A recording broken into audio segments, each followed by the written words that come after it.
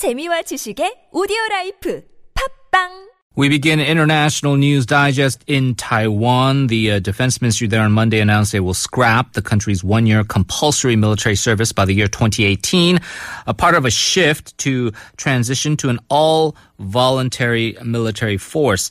Now, the island nation's been struggling to end conscription for many years now, but they faced numerous delays because of insufficient recruitment numbers. And this move also comes at a bit of a sensitive time with cross-strait relations rattled by the very controversial phone call that was made between President-elect Donald Trump in the United States and the Taiwanese President Tsai Ing-wen. To give us more analysis on the situation, very pleased to have joining us from Singapore's Nanyang Technological University S. Rajaratnam School of International Studies, Dr. Wu Shang-Su. Hello. Hello, Henry. Well, thank you so much for joining us, Dr. Wu. First, in terms of conscription, what is the government's main reason for trying to do away with it? I think generally two parts, but mostly it's a political reason. The political reason is in Taiwan, serving the conscription is relatively not that popular. So regarding the votes, so they in the 2000s they start to cut shorter of the conscription, and for military purposes, when the conscription getting shorter, training soldier getting more difficult, especially after train, they will leave the unit very soon. So they hope extend the service. And another reason is because conscript, if you train them too hard, sometimes will lead some complaint from the people, especially from parents. So they think voluntary one, they will have a more motive or better legitimacy to train them harder rather than the conscript. Yeah, and this is something that is of interest to us here, and I imagine somewhat to Singapore as well, because three countries, we have that in common, where we have a mandatory military service provision. If you do away with conscription in a country like Taiwan, are there concerns that there would be some kind of a manpower shortage and defense readiness would somehow be damaged? Yes, I think Taiwan, even when the conscription is still running, so like now, they have a certain portion shift to, they call the substitute service or the alternative service to the governmental institute, school, or the nursing home rather than military. So they already spare out. So in Taiwan, usually there's of course, officially they don't like to admit, but there's a certain portion of units, they are undermanned. They are not have enough personnel to run their unit, the unit for their basic human requirement. And again, I keep comparing the situations. For South Korea, there is this mandatory service, this conscription, because of the threat from North Korea. For countries like Singapore, there are challenges in the region, neighboring Malaysia, for example. But for Taiwan, they are facing somebody who's on a scale much, much larger than any of what we necessarily deal with in terms of threats or challenges. Is there a sense that Taiwan simply just has a feeling, look, there's just no way we ourselves as a tiny island nation can compete with China's huge might? But trade actually, we did put a pure military sense, trade actually help a lot, so they will constrain how much force China can project to Taiwan. And Taiwan's a terrain can somehow self-sustain even under blockade. Ideally, even can sustain, 6 months or certain months. And actually, in the final 2 years in Second World War, Taiwan was somehow be isolated by U.S. Navy, but they still keep fighting under Japan's governance. So militarily, even face China's superiority, it got some sense to fight. The problem is generally in Taiwan, you can say morality or confidence on defense is quite weak. Right.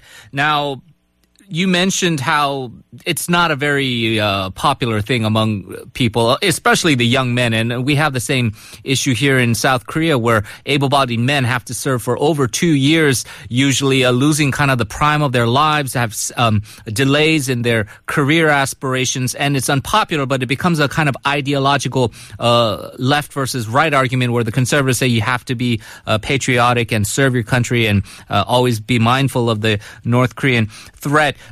Is there a sort of a complicated political calculation in Taiwan as far as knowing that it's... yeah, go ahead. Yes. In Taiwan, some people, they have a strong Chinese identity, and they will have a question, why should I fight with our fellows? They will have the question. And some other so-called have a Taiwan identity or the nationalism. The problem is Taiwan many people have a double standard. They will say, I love my country, but you die for her. They don't want to sacrifice. Actually, around some friends, they always say independence, but when they face the military service, when it's the conscription, they try to find some excuse to shy away, to shift to the social service. Even some political figures, some student leader in the Sunflower movement, they say Taiwan independent, but when they miss the military service, some stay in school, try to postpone, some shift to the social service. Yeah, and that again breeds a lot of resentment, especially in countries where it seems like the elite can get a little bit more of an advantage or a little bit of privilege in those kind of assignments. You mentioned the fact that Taiwan can still hold their own. I know that China, of course, and a lot of militaries around the world are modernizing and streamlining and maybe even cutting down the number of actual soldiers in terms of its military capabilities. Can Taiwan also, at the same time, if their numbers decrease in terms of manpower, still become a more effective military through whether it's purchasing modern equipment or modernizing its way of readiness? In Taiwan's case, it's more challenging, I think, for two reasons. The first thing is traditionally, we stay in the conventional war. That means China only can use a landing, use airborne invasion. They may be able to do so. But the problem is nowadays the cross-strait interaction is so frequent. They are every year have millions of Chinese visitors. And they can easily hide certain number, could be thousands of no matter special force or other kind of agent penetrating. So if a really armed conflict happen in the Taiwan Strait, it won't be a conventional war only. There will be also the sabotage happen. Somehow like a Korean movie called Shili, I remember that in the 1990 movie. Somehow like that, but much bigger scale. And that means in Taiwan's case, not just about soldier to fight. That will be all people living there because the whole island is under China's firepower. A lot of people debate this, Professor Wu, but how likely is it that China would invade? Everyone always says North Korea would be suicidal to try and invade South Korea. Would that be, I mean, it wouldn't be worth the risk for China to have a hostile act against Taiwan at this stage, right?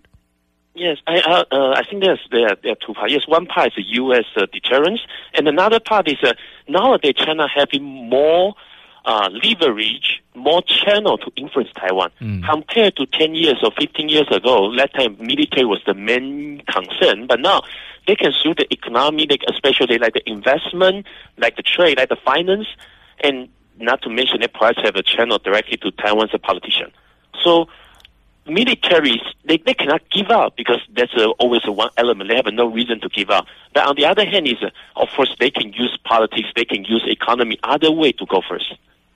Final question, and we talk about Donald Trump and that phone call and his even somewhat alarming statements that he may want to talk about the one China policy. What do you think the effect of Donald Trump becoming president of the United States will have on the cross-strait dynamics? Of course, we still haven't seen the official policy, but if according to this trend, Donald Trump will maybe have a more conflict with China, and at the same time, if China want to retaliate, if they face certain thing upset or certain kind of challenge, they want to challenge back, and Taiwan will be the easiest target for China to do, no matter economy, politics, or militarily. So Taiwan, if want to keep better relations with the U.S., they should prepare better.